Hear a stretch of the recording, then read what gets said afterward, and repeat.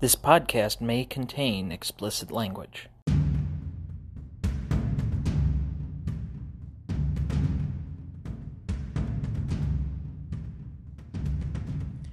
This is the Dynasty Download Podcast.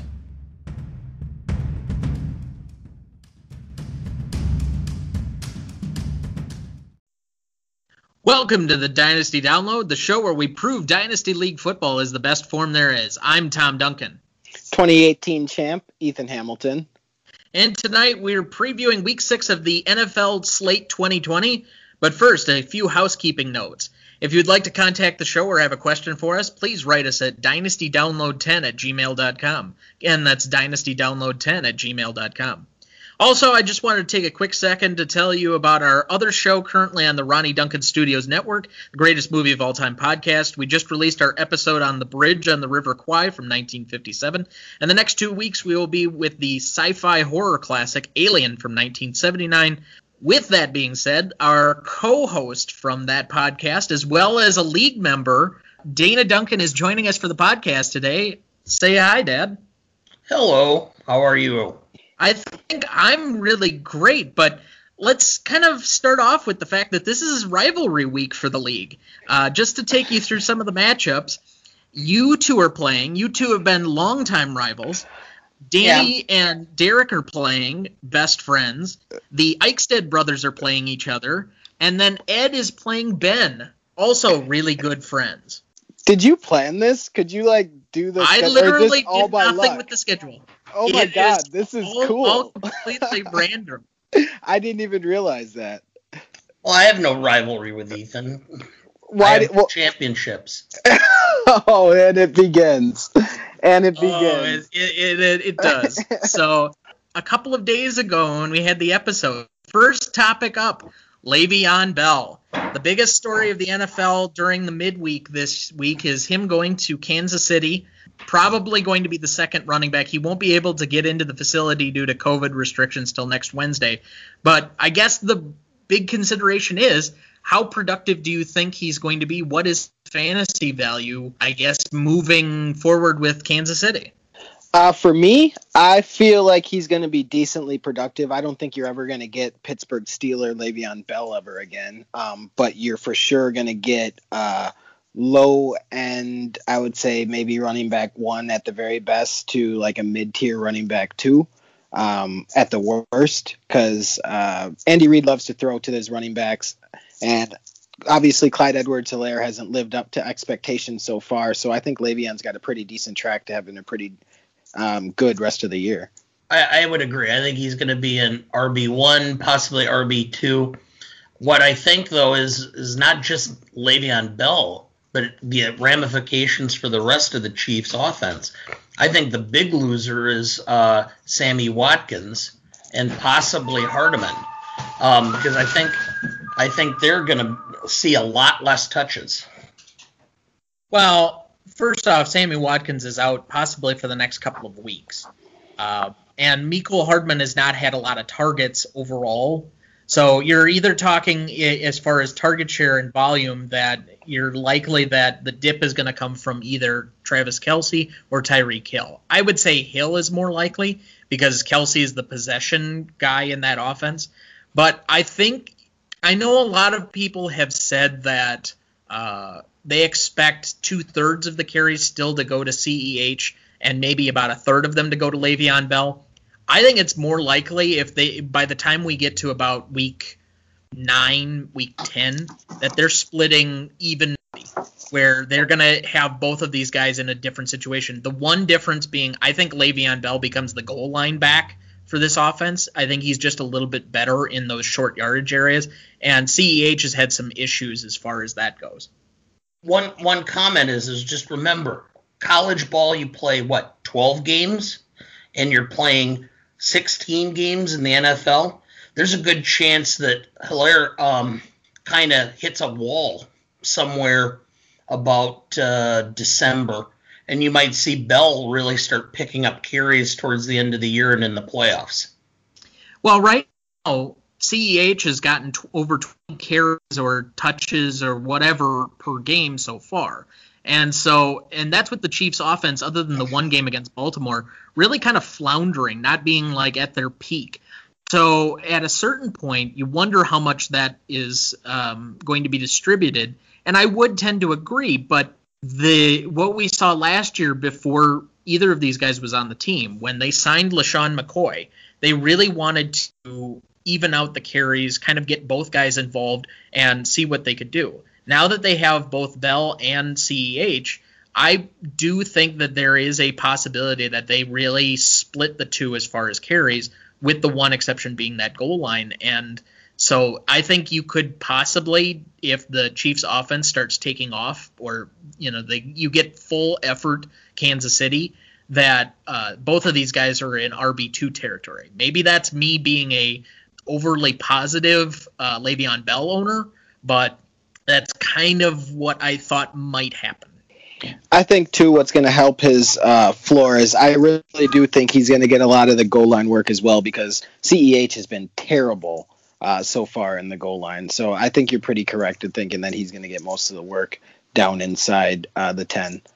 And I think both of them are pass value heavy. Like, as much as we're down on Le'Veon Bell being productive and he's not had a great run, part of that is, I guess, fitting that he had 1,100 total yards last year from scrimmage, and his usage rate was still somewhat high. So if he does get a large workload like he did at some point, or let's say Clyde Edwards-Helaire gets hurt, I think it is possible that in an Andy Reid offense, he's an RB1 all of a sudden. So maybe that's too much for, and that's obviously not the situation we're in now, but you like him a lot better than you did about a week ago.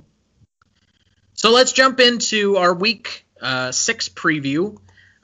So just briefly, bye weeks this week are the Raiders, Saints, Chargers, and Seahawks. But the first game that we have up on the schedule is a certainly juicy one, given the win streak for the Browns and the undefeated Steelers. My question in this game, we'll start with you, Ethan. Higher scorer this week, Kareem Hunt or James Conner? This one took actually a lot of research for me to come to a conclusion, and I don't even feel great about where I came to. Pittsburgh, they give up the 4th fewest points to running backs right now, and Cleveland is right there. They give up the 9th fewest. For me, I guess it comes down to who I think is going to win the game, because I think they're going to control the game script a little bit better. So I'm going to go James Conner just because I feel like the Steelers are going to win this game.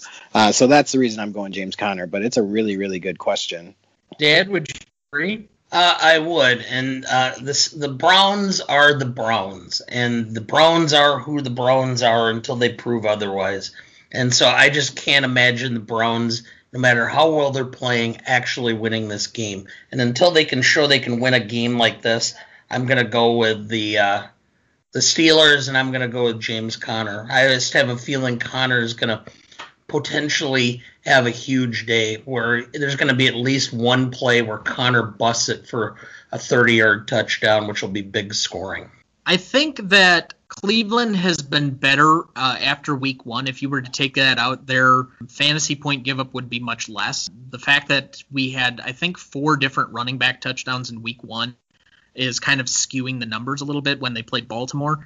The other factors to keep in mind, Kareem Hunt is nursing both a thigh and groin injury, and James Conner has been unusually healthy so far this year. So part of the question and why I think I phrased it the way I did is that you would expect it to be the other way around as far as injury history. But the other part of this that I think is an interesting part of the question, Kareem Hunt is by far the best passing back that Cleveland has. And if they get down, I think it's very possible that he ends up picking up his PPR level targets. So I think this is a very even question. I think it could go either way. I would be tempted to say Conner, but for the sake of argument, I'm going to go with Hunt just because Cleveland's putting more on their backs, and I think there is a lot of passing game usage if they're down. Bengals at Colts. The question I have, does either team get to 20 points this week? And that's total scored, not fantasy points or anything else. Dad, what do you think? I'm going to say no. I have very little faith in Philip Rivers at this point in time. Other than, I think they would have been better off signing Alex Smith. In fact, I think they would have been better off signing about anybody because I don't think Philip Rivers has anything left in the tank. As far as the Bengals goes, Burrows is a talent, and it's going to take some time for him to piece it together. But I have very little faith that either of these teams are going to put any offense on the field that's going to be of any significance. If one of them does score 20 points, it'll be like 21. Like a last-minute dirt touchdown, the garbage touchdown, and that's going to be it. It's going to be almost a game that's unwatchable. Ethan, you and I have talked at length about the Colts in both their defense and in Philip Rivers, but part of the intrigue of this question is you're both a Joe Burrow owner as well as an Indianapolis defense owner. Who do you think wins out, and does either team get to 20 points? For me, I feel like if a team does get to 20, it will be the Colts. But I feel the same way about Philip Rivers that Dana does. But I do think that Jonathan Taylor has a bigger day. He has to show it against a average Bengals defense. And for me, Joe Burrow, he is a terrible offensive line. We already talked about it last week, how he leads the league in pressures. And I think the Colts might take his head off. So for me, if there's a team that does score 20, it'll be the Colts, but I don't feel great about it. I wouldn't put any money on them scoring 20. I think we've discussed it before because I made this question a couple of weeks ago, and I kind of got embarrassed when I said it about the Tampa Bay Chargers game because both offenses were a little bit sputtering coming into that game. But I think one of the teams will get 20 points because that's just a really low score. I pose the question partially because you do have to think about it a little bit. And if one of them gets 20 points, it's probably going to be because Rodrigo Blankenship kicked 7 field goals. Like, that's the level we're talking. The Colts' offense is badly inept with Philip Rivers at quarterback. And I thought it was such a mistake because I thought they were a really good, talented, deep team that you just need a guy who can maybe get the ball down the field. The fact that they let Cam Newton go to New England or Andy Dalton go to the Cowboys seems unforgivable at this point. Jameis Winston would have been a 10-time better choice. Yeah, and he might take over for Drew Brees yet at some point. All right, let's move to Texans at Titans. The Titans coming off of their huge Tuesday night win over the Bills. The higher scorer in this one, I guess the question I'll pose, Deshaun Watson or Ryan Tannehill? Let's start with you, E. Maybe a little biased because I'm a Ryan Tannehill owner. But Houston, they give up the 10th fewest points to quarterbacks right now, and they've played some pretty good ones. They played Pat Mahomes, Lamar Jackson. They played Big Ben as well. Tennessee gives up the 15th fewest, and the best quarterback they played was Josh Allen, who's playing at an MVP type of level right now. But for me, I still think that the Titans are just a better team, and they're not asking Ryan Tannehill to do a lot, just to manage the game and throw a couple of touchdowns, but really it's to handle the snap, turn around, and give the ball to Derrick Henry. So for me, I'm going to go Ryan Tannehill because I still think he'll throw a couple of touchdowns, but I don't think he's going to turn the ball over because what they're asking him to do is not anything crazy, and I think Houston comes down off of that high of having their coach fired. So I'm going to go Ryan Tannehill. This is a very difficult game for me because the way I thought about it, Bill O'Brien and any coach that ends up becoming bigger than the organization is like the spray foam that fills up all the gaps in your foundation. And that was what Bill O'Brien was, is he became such that the players were in the room, and then Bill O'Brien launched himself and filled the rest of the room. So the minute you fire him, there's huge gaps, and people can start moving around, and you have no idea of what's going to happen once you get this room that you can actually move and breathe. I'm waiting for the Texans to all of a sudden start putting some numbers together, because that would be just like the Texans, more or less, to end up having a run and just making the playoffs, and then everybody going, well, maybe you should hire Romeo Cornell to be the head coach, and then everything to fall apart next year. And coming off the Titans victory that they put up, I'm going to go the other way. I'm going to give this to Deshaun Watson. I just have this feeling that a former quarterback out of Kentucky may have a really big game playing for the Texans this week. Okay. I was trying to figure out who you were mentioning there. And okay, so Randall Cobb.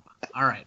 For me, this is a game script game. Tannehill has been extremely impressive. He had a really good week against the Bills the other night, but he was playing on a lot of short fields. Again, I think the Titans are a run-first football team, and given that they were kind of resting Derrick Henry last game, I do expect them to still give him a few more carries to ramp him up as we get further on in the season. So I think they're going to be up early, and so Deshaun Watson's going to have to throw more. I think it's just more of a matter that the Titans may be ahead, and so Ryan Tannehill is going to end up handing the ball off more than having to throw, and thus you might get some more garbage time points. I'm going to give a slight edge to Deshaun because of the game script.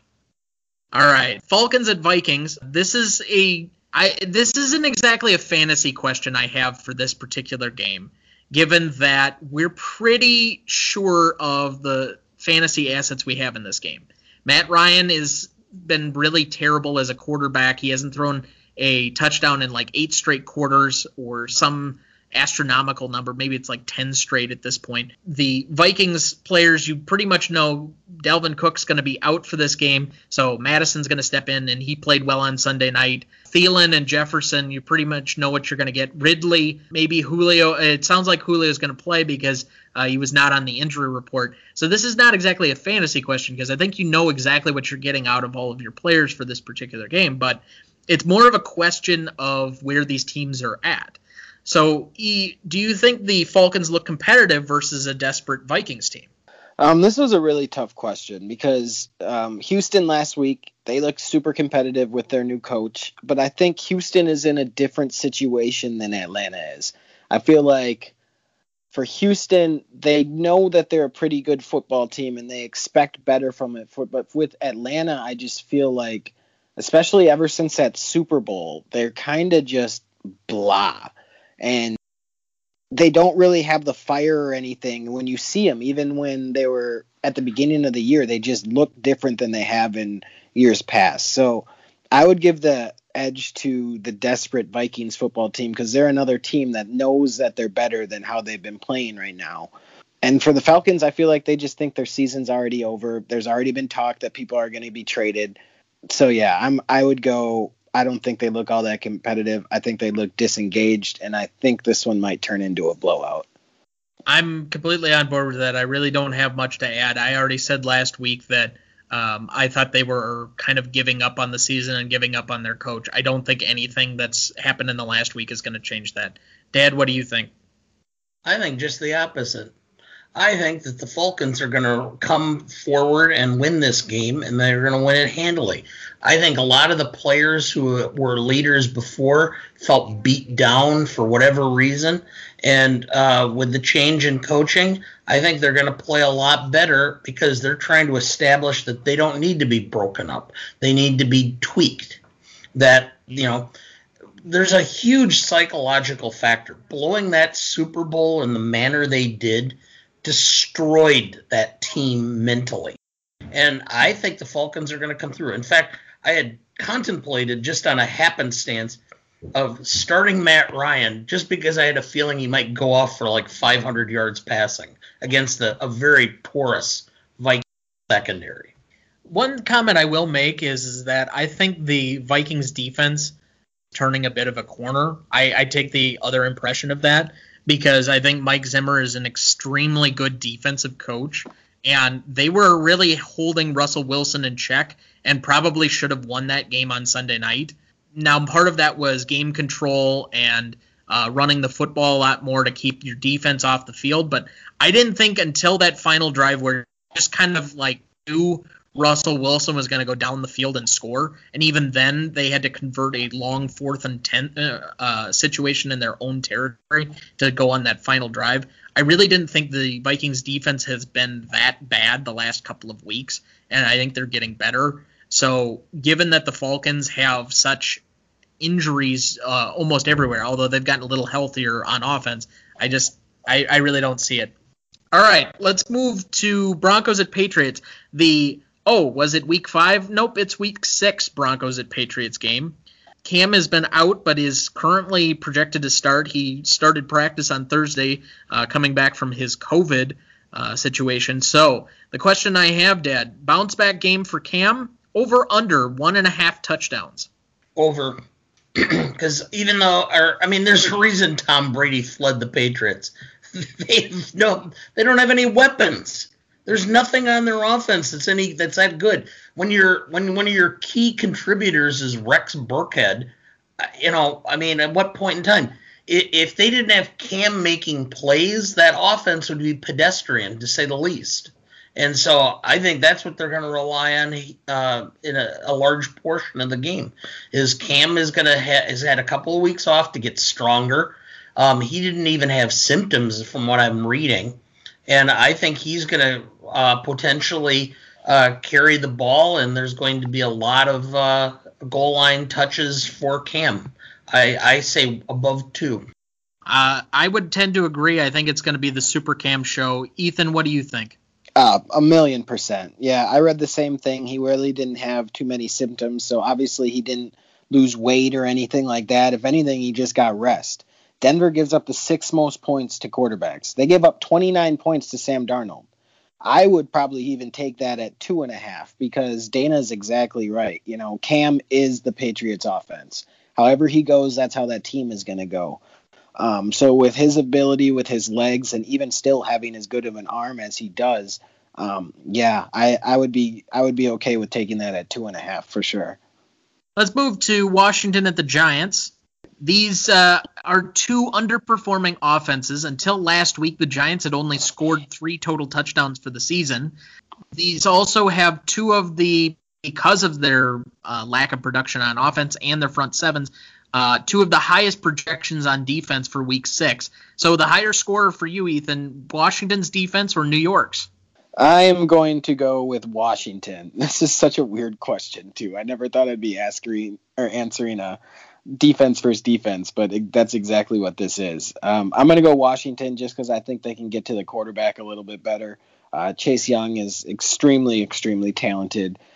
I'm going to go with Washington. I think I will agree, but barely. Again, I think this is going to be a barely watchable game. But you try coming up with a better question for Washington at the Giants. Dan, what is the better looking helmet? They're both. Who's more likely to draft a quarterback? Yeah, no kidding. There's not too much you could have came up with here. Team most likely to disappoint its fans more. Oh boy. Yeah. Going back to the original question, and I apologize for this, but is Josh Allen playing?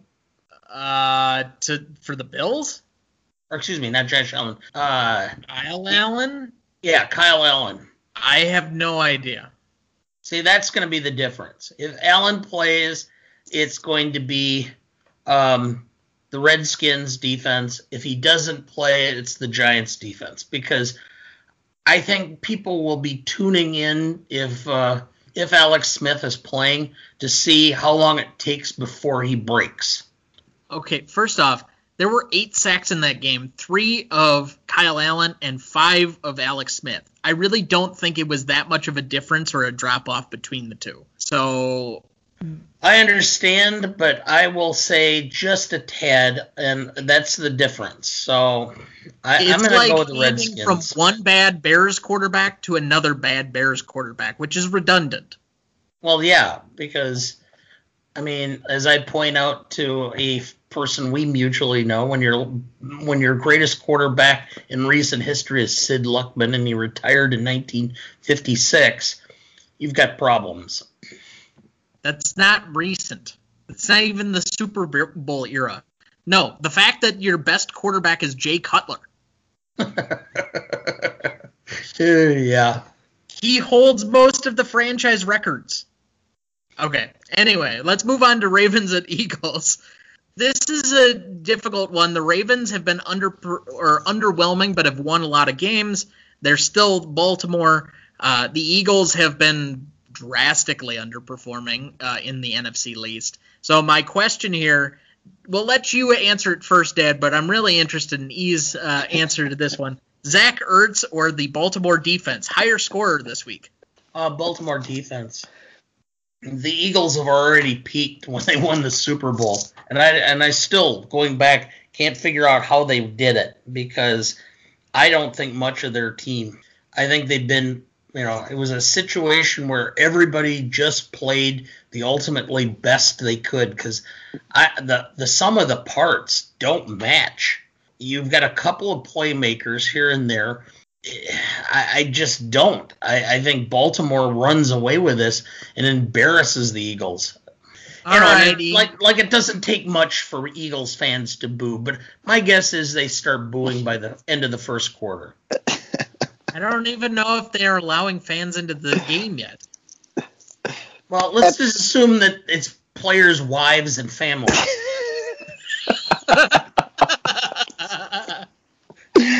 Okay.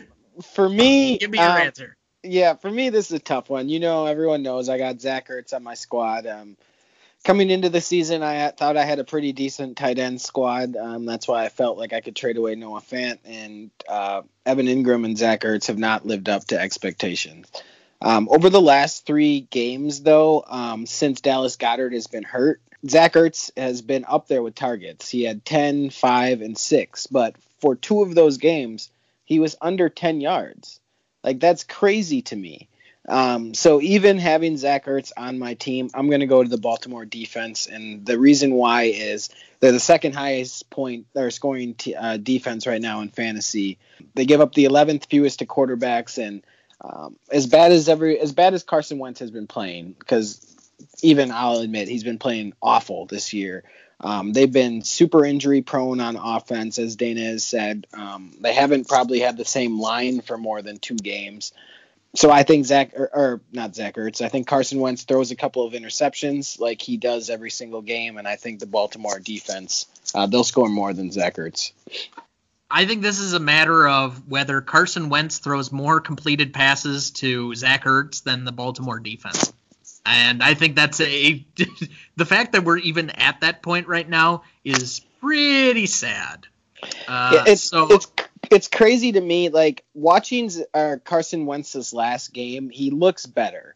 But he started off his first drive throwing an interception. And we can't just ignore the fact that how good Carson Wentz was a couple years ago. He was at an MVP level before he got hurt. But the injuries have really taken a toll, I think, on his development and then just on the success of the team as a whole as well. To say Carson Wentz looks better now is like saying that the Monty Python troupe looks better in their dresses as the seasons progress. No matter what you say, it's just not right. It's not right. No, absolutely. It's not right. I agree. All right. Bears at Panthers. How much revenge does Mike Davis get on the team that cut him last year? And more catches, Allen Robinson or Robbie Anderson? E, let's start with you.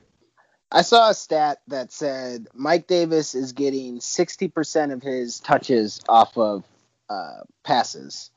I don't think that changes, especially with Carolina. We know what that offense is. That didn't change between him and Christian McCaffrey.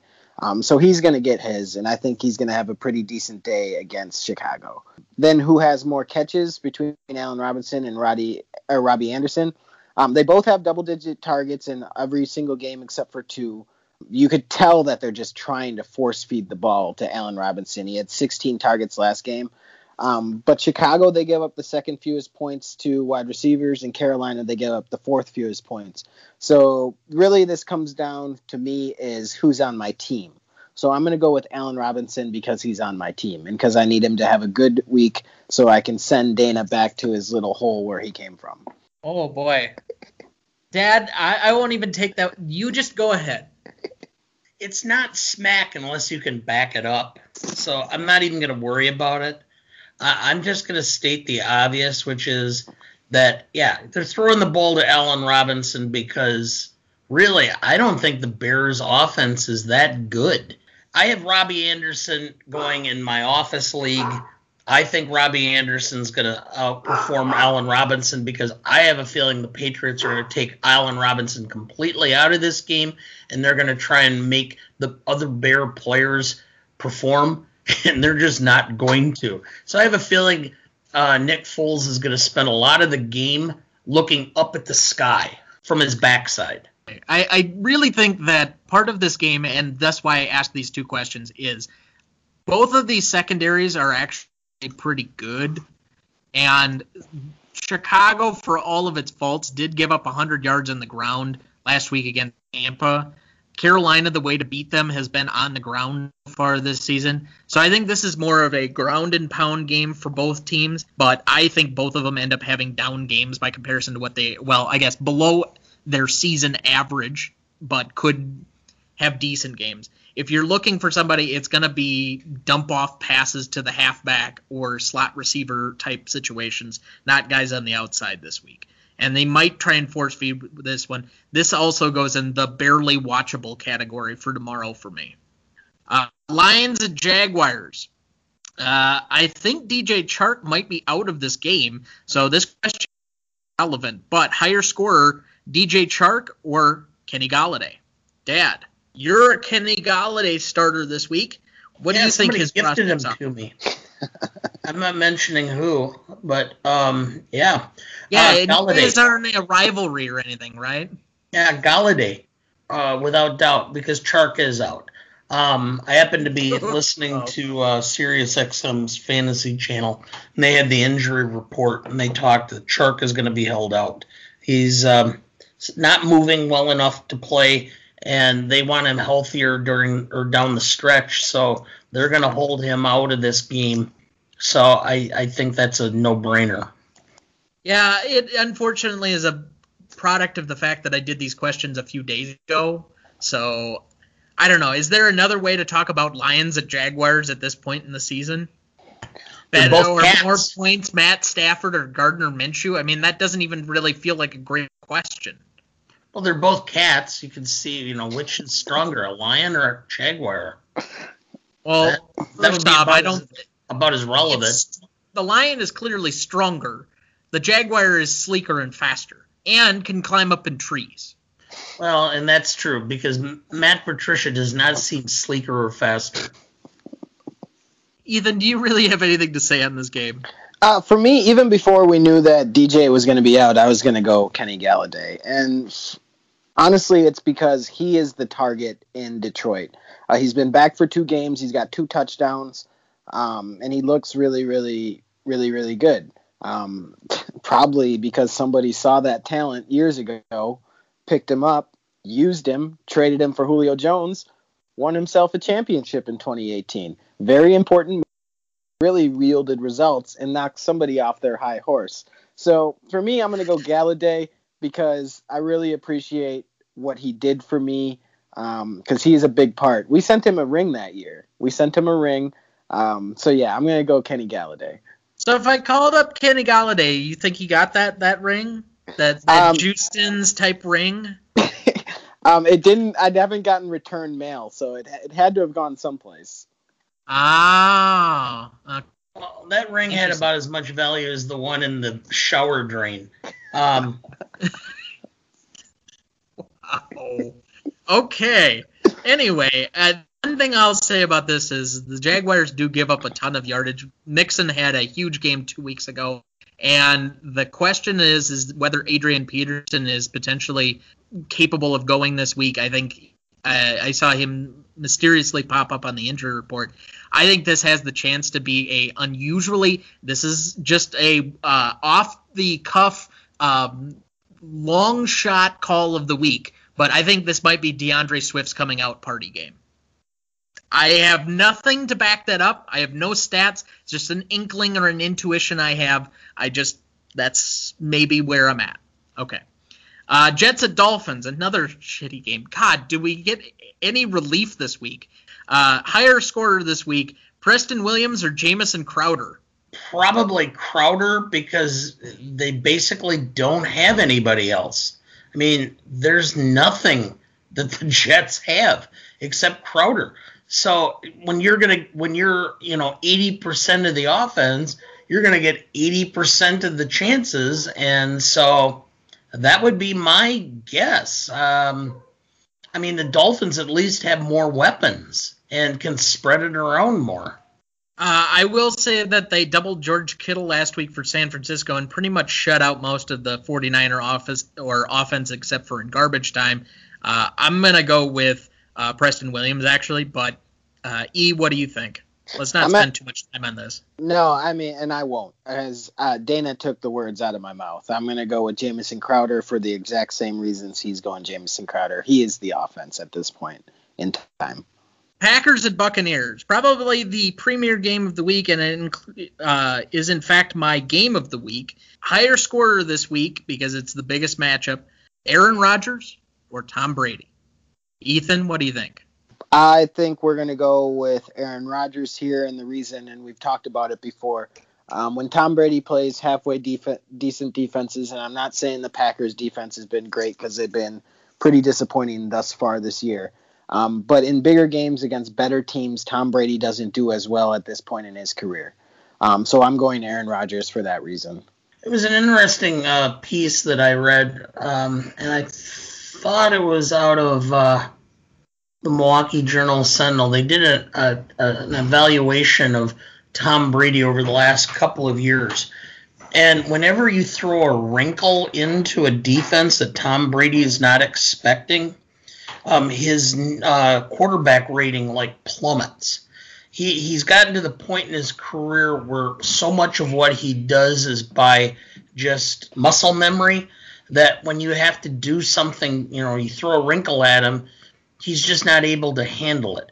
I just have this feeling that the Packers have something kind of planned for him coming out of the bye week that's going to throw him into convulsions, and he's going to be so out of his game by the time it's done that people are going to start questioning whether Tom Brady's lost it. Well, I think we've been questioning for at least a good 5 years whether Tom Brady's lost, and then he seems to come out of nowhere and win another Super Bowl. But I don't think at this point in his career, we've talked about it a lot this season already, and I will say it again. Tom Brady is not elevating the level of the players around him. He's just not capable of that. And while he may have been a very good pocket passer who could avoid a few steps in the rush here or there, he's a sitting duck behind that offensive line. Now, the offensive line has been fairly good for him a couple of times, but we saw against New Orleans and against Chicago when that offensive line kind of collapses on him, or you get any bit of pass rush on him, he can't move around and he has to throw the ball away. He's ineffective. He's not athletic. He's not capable of avoiding the rush, so he's a sitting duck. And I think with the Packers having their bye week last week, getting healthier, getting back Kenny Clark, potentially having both of the Smith brothers capable of teeing off second, third, and long situations against Tom Brady, even with the Buccaneers being healthier, I just think Tom Brady is going to be pressured too much to be incredibly effective in this game. I'm not saying that it won't potentially be close because I think the Buccaneers defense is a little bit underrated, and the Packers might have some struggles on that end of the ball, but I think a lot of people are predicting that this is going to be a game in the 30s that is just going to be back and forth up and down the field, and I'm not sure I feel that way. So the other question I had was, these are two of the guys with at least multiple double-digit touchdown seasons in the last 3 to 5 years on their resume. Who has more touchdowns in this game, Davante Adams or Mike Evans? Even though I have Mike Evans, I think it's going to be Davante because I think the Packers are going to win this game and it's going to be somewhat sound. I think you're going to find out.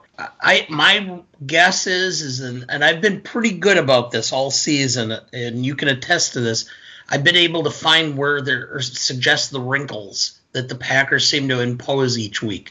I just have this feeling that either Zadarius Smith or Rashawn Gary are going to line up as on the defensive line, not standing up, but with the hand on the ground, and trying to run havoc by powering up the middle. Because Tom Brady, for whatever reason, when you get pressure up the middle, he doesn't do well. He does not have the mobility to move around in the pocket, and you basically put him into a position of uncomfortability. So I don't think he's going to have the time to go downfield to throw to Michael Evans. Well, it's not a matter of going downfield because the depth target for Mike Evans is significantly reduced this season because Tom Brady just cannot throw it down the field. It's more or less, are they going to be in positions to throw him the ball in the red zone? I just don't think so. I don't expect the Buccaneers to score more than 17 points in this game. That's bold. Ethan, are you on the same wavelength? For me, I'm on the same wavelength for who I think is going to score more. I think Devontae is going to have multiple touchdowns. I think he has 2. One, he's going to be coming back. This week he's coming back. Aaron Rodgers likes to feed him the ball, and he probably feels like he's got to make up for lost stats and all the other stuff. As much as they say they don't care about it, they care about it. There's money involved in it. You got to hit your marks to get your incentives. But also, Mike Evans and what you said as well, we talked about it earlier in earlier podcasts. I think Tom Brady going to Tampa Bay hurt Mike Evans when Chris Godwin is healthy, because Mike Evans is more of your deep threat, spread the field type of a wide receiver. Tom Brady doesn't have the ability to do that nearly as much as he used to back in the day. So now you have Chris Godwin coming back this week, who's going to be more in the slot, going to work the middle of the field and underneath routes a little bit more. And I think that's going to take away from Mike Evans, even in the red zone. So I'm going to go with Devontae Adams. I think he has multiple touchdowns this week. Also bold. Let's move to the Sunday night game. Rams at 49ers, which it takes a little bit of shade off of after the 49ers got crushed last weekend.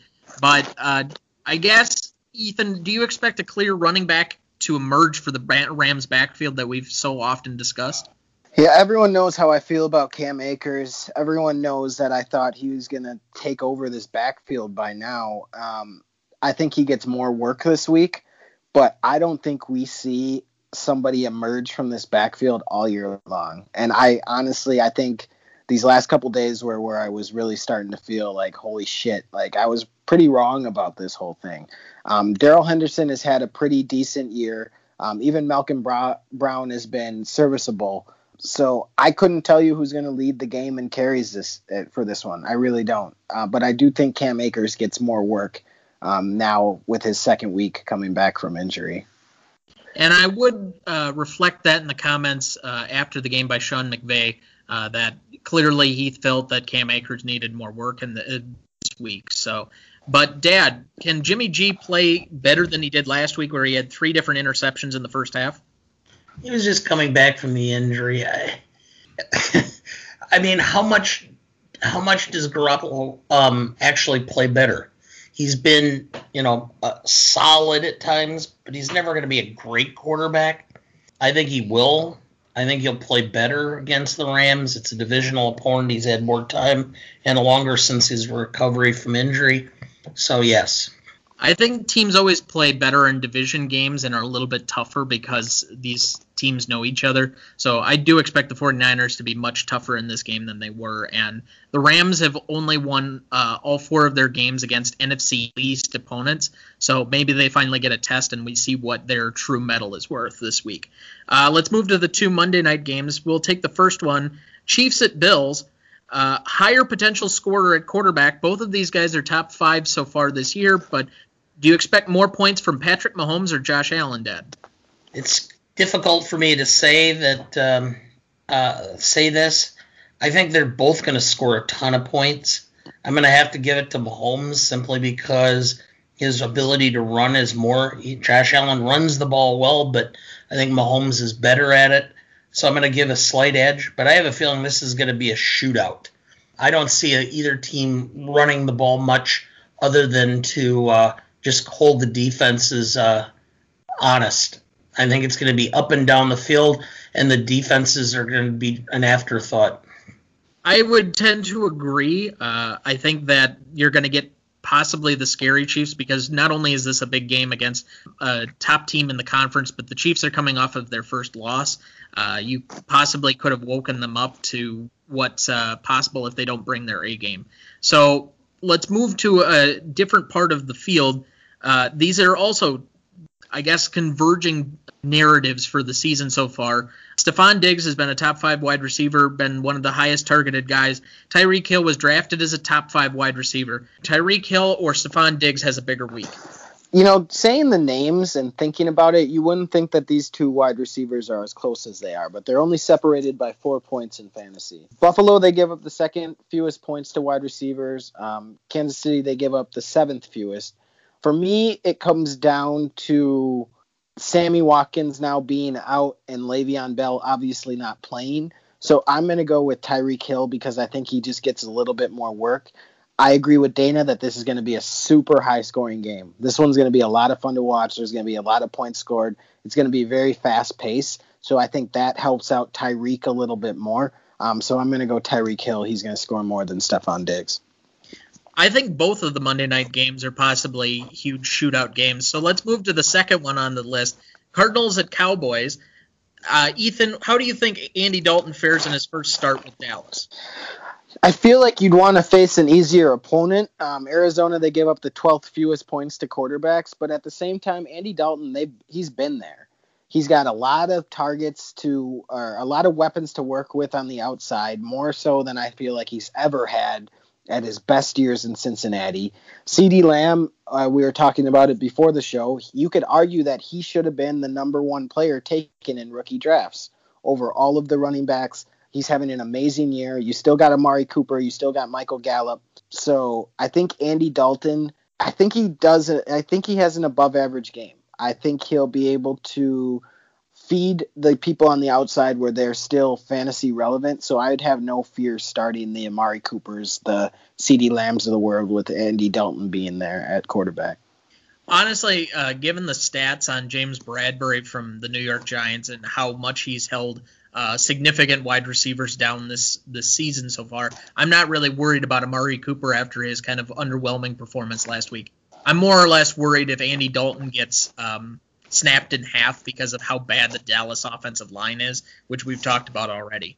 But I guess this is the bigger point to this one. I think we know that the Cowboys are likely to score, and they still have a good enough offense with a better than average quarterback back there, a guy who has some experience. The bigger question is how many points do the Cardinals put against, I guess, what could be arguably the worst defense in the league in Dallas? What do you think, Dad? Well, it's going to be interesting to see how Andy Dalton fares when he actually has a guy who can coach quarterbacks and an offense. I'm not real keen on Mike McCarthy's offensive scheme necessarily, but he was a solid coach. Well, and if he continues this stretch, I think he's an extremely reliable starter. I would put him squarely in the upper end of the running back 2 territory right now, just because we have so many other really great running backs. Kamara, Aaron Jones, Derrick Henry, Kareem Hunt, Chris Carson, and Dalvin Cook. You start to add some of those guys up, and they've been producing, but he's producing at running back 1 level. So I think this is more to come, and he may be a fantasy steal for this year out of any of your redrafts. Let's move to the 49ers at Rams, the Rams visiting the 40. I can't even remember who was at home during this game. But anyway, the 49ers end up winning the game 24-16. The big stories of this particular game, the 49ers end up throwing a lot during this particular game, particularly with Raheem Mostert going out yet again, and they're pretty much down to 1 back. So the question is, are they going to continue to throw this much like they did in this particular game? My guess is to some extent, yes. I think they're going to have to because, again, their options at running back are limited. I think they're still going to use the run to set up the pass, but it's not going to be as run heavy as they have been before, just because they just don't have the guys. Tevin Coleman's not coming back right away. Mostert's going to be out at least a few weeks with a high ankle sprain, and you're not sure of what the status of Jeff Wilson Jr. is right now, so they're really hurting for healthy backs. And so in order to keep Jerick McKinnon upright, I don't know if they're going to be running him nearly as much as they would Mostert or maybe a Tevin Coleman. So it's likely to me that they are going to be passing more as a result of just the healthy bodies they have out there. The other one is Darrell Henderson Jr. ends up getting, I think, 8 carries in this game, but it was 8 of the 9 carries for running backs out of the Rams' backfield. I guess the question I would have at this point is, has he won the job? I don't know if anybody's going to win the job in that situation. I think that Kyle Shanahan, or the whole Kyle Shanahan type offense again that they're running, I think that goes back to the old Broncos, which is you're going to go with the hot hand, and I don't think they're going to have any running back that's going to be the dominant one. I think it's going to shift every week. What I will say for this backfield is that's not a lot of carries in the running game in what was a run-heavy offense to this point. I think game script took them out of things. I really don't know what things are going to be because the Rams, Sean McVay said that they were going to give more carries to Cam Akers, and then all of a sudden they don't give him any. It's really confusing what they're trying to do. Let's move to the Monday night games to try and finish this up. Chiefs 26, Bills 17 in a kind of drizzly game. The Chiefs end up running more than they ever have under Andy Reid. Is this a new wrinkle for the Chiefs, running the football? I think it's just circumstances dictated it. I wouldn't go that route. I think Andy Reid just loves to see the ball fly. I still think that they're going to throw the ball because I think you're not going to do that with Patrick Mahomes. One of the few things that I took out of this game was they had or they changed out running backs at the goal line. So with Le'Veon Bell coming in, I would expect that to end up continuing to be the case, where he becomes the goal line back, as we mentioned in the preview episode a few days back. But Clyde Edwards-Helaire was clearly effective in this game in between the 20s, and I would expect him to continue to get a certain level of volume. It just may be that you have 2 productive running backs out of Kansas City moving forward that get touches. The other particularly big question, given that he's now had consecutively, I wouldn't say bad games necessarily, but they certainly weren't what we saw in the first few weeks, which is the real Josh Allen? I still think it's the guy from the early part of the year. I think he's just hit a bad or rough spot. I think he'll snap out of it. I mean, they have played 2 good teams, but like the Titans gave up 36 points to the Texans this weekend, and the Chiefs just got off giving up 40 to the Raiders. It's not like it's been terrible matchups. I wonder how effective, because they weren't able to really throw the football. They weren't able to establish the run in this game. How much he's going to have in other games. I know that they're going to have at least one more game against the Jets, but they have a couple of games against New England, which never plays well for them. Bill Belichick always draws something up, and they still have to play the Dolphins yet again, where I think the Dolphins are getting better and stronger as the year has progressed. So I do worry a little bit that maybe he's somewhere in between as opposed to being one of the 2 extremes. He can be a productive fantasy quarterback, but that top 5 finisher that he was the first 3 or 4 weeks of the season might not be who he is right now yet. I think he'll be fine. All right, and then the final game of the weekend, Cardinals 38, Dallas 10. It really wasn't even that close. The Cardinals were up at one point in this game, 28-3.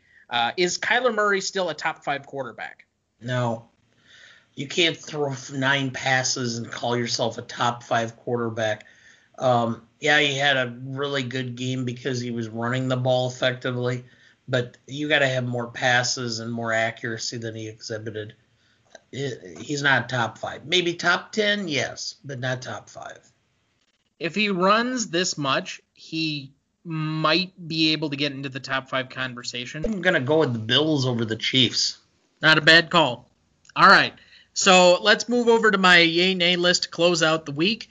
We'll give you the 10 names. If you want more of my reasoning behind all of that, again, you can find it in the show notes. I will link the article here from my personal blog. I put this up every Thursday. It's been up for a couple of days now. But number 10 on the nay list, I have Tom Brady. He's currently projected for 25.6 points. I think he drastically underperforms that. Number 9, I have Odell Beckham Jr. I might have had to fix this article if he was not cleared from his potential COVID scare. He went home ill on Thursday. He's now been cleared to play in tomorrow's game, so it looks like he's going to go. But against Joe Hayden and the Steelers defense, where you have questions with Jarvis Landry's availability, and I still think one of the best front sevens in football in Pittsburgh, I expect him to underperform. Joe Mixon at 15.9 against the Colts defense, I expect him to underperform that. Terry McLaurin going against James Bradbury, who really shut down Amari Cooper, Allen Robinson, and others this year so far. I don't expect him to hit his average. George Kittle, given that he's one of the primary targets for this team, and the fact that the Dolphins pretty much gave a blueprint on how to stop him, I don't expect him to hit his 12.7 projection. Jonathan Taylor, 14.3. The volume just hasn't been there for him so far. I expect him to underperform his 14.3 projection so far. Number 4, Matt Ryan, 25 points. This is a guy, again, who hasn't thrown a touchdown in a long time. I expect him to underperform that, even against the Vikings defense. Number 3, Miles Sanders, 16.7 points. I'm not sure how he's going to do that against Baltimore. Number 2, David Montgomery, 15.8 points going against Carolina this week. He just has not given me any reason to expect that he's going to hit that projection so far. Aaron Jones being my number 1 on the nay list. It's very simple. He's going against the number 1 run defense in the NFL for the last 2 seasons. That's given trouble to a lot of different quarterbacks. I just don't expect him to hit the 16.5 mark that he has right now. He's going to have to get a lot of passing game work in order for him to hit that mark. Okay. He's going to split out wide most of the game. You're going to see Dillon in the backfield more than you're going to see Aaron Jones. That's bold because he has barely been on the field this season. So let's run down the top 10 names on the yay list for this particular week. Number 10, I have Justin Jefferson. Again, this I think is a matchup, but also him emerging as a talent. He had a down week last week. I expect a big bounce back from his 10-point projection. Number 9, I have Damian Harris. I know a lot of people are down on him going against the Broncos this week, but Cam is back. I think that opens up a few more lanes in the running game. I think he gets heavy workload with Sony Michel being out this week, and I think the Patriots in a run very much over the Denver Broncos. Number 8, I have Ryan Fitzpatrick at 23.1. He's playing the Jets. Enough said. Number 7, Cooper Kupp, 12.7 points is his current projection. I expect him to outperform that as the Niners focus in on Robert Woods and some of the outside receivers. I expect him to have a good game. Number 6, I have Jared Goff at 19.1. I think this is too low against a San Francisco defense that got lit up last week. It's just a matter of he's way underprojected for where he should be. Number 5, Stephon Diggs. Buffalo 14.9 points. I agree that Buffalo is likely to score quite a bit of points against the Chiefs given what was put up by the Raiders last week. I think he outperforms that in a high target game for him. Number 4, I have Ryan Tannehill, 20.8 points. He's playing Houston. I know I said earlier that he wasn't going to have a necessarily great week due to game script, but you like the matchup, and he could get a lot of very easy touchdown scores, maybe a big play or two in the play action game. He could outscore his projection as my number 4 on the list. Number 3 was one of my studs of the week, Jonnu Smith. I already mentioned that one. He's currently projected for 9.2 points. I think he's outperformed that for most of the season. I expect him to do so again this week. Number 2, Devontae Parker, currently projected for 11 points.